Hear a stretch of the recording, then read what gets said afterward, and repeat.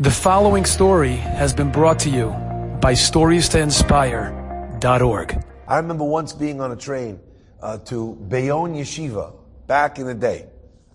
Used to travel. Today you can never do this.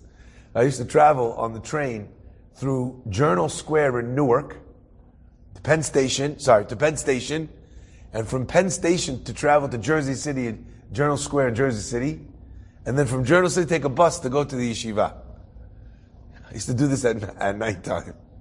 You know, there's literally people on crack cocaine sprawled out on the side. This is what it used to be back then, before Corey cleaned up the city. Okay, in Newark, and I was 13 or 14 years old. I was traveling by myself. It was a different world back then, huh?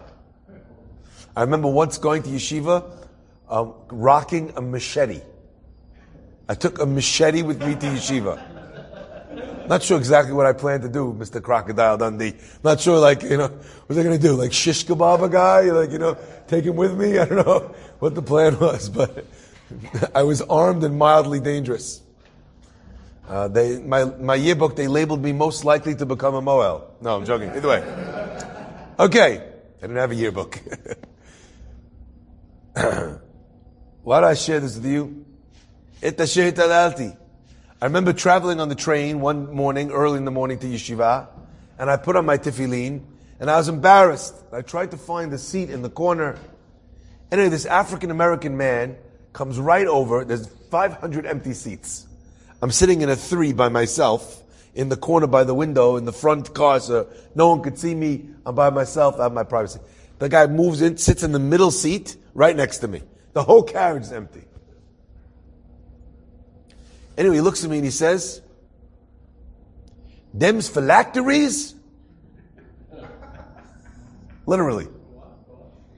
Dems, I kid you not. Dems phylacteries? That's the English word for tefillin, by the way. I don't know if you ever read that in the translation. That's how they translate it. I was like, yeah. Dems, they are phylacteries. They're tefillin, we call them. He goes, "Wow, what's inside?" Tell him what's inside. He goes, "And you put these on every day? You tie them like this?" I said, "Yeah, every day." He goes, "Wow, what a special people you are.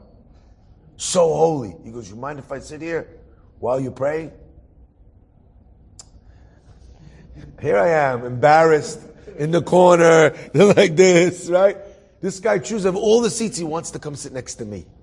He wants to ask me about my phylacteries. I've often thought that would be such a great song to write. I don't know, I feel I kind of see that already, the rap and the hook. Anyway, someone wants to send that to me. I'll put it out on Breakfast in the Class. That's what it means, hit alalti. Hashem's like, oh, you think this is a problem for you? Hold up. Let me make sure no one comes in your car.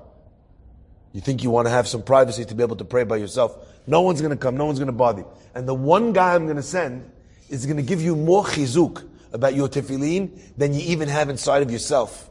The guy was more excited about tefillin than I was. He wants to know everything about it. How lucky I am. Can he sit next to me when I'm praying? You know how I prayed when this guy is sitting there watching me? Again, it was another day. Maybe today that happens, you're praying for your life, not, But I was praying. I was praying because I wanted this person to see. He was so excited. He wanted so much. He wanted a piece of that. That's what means hitalalti.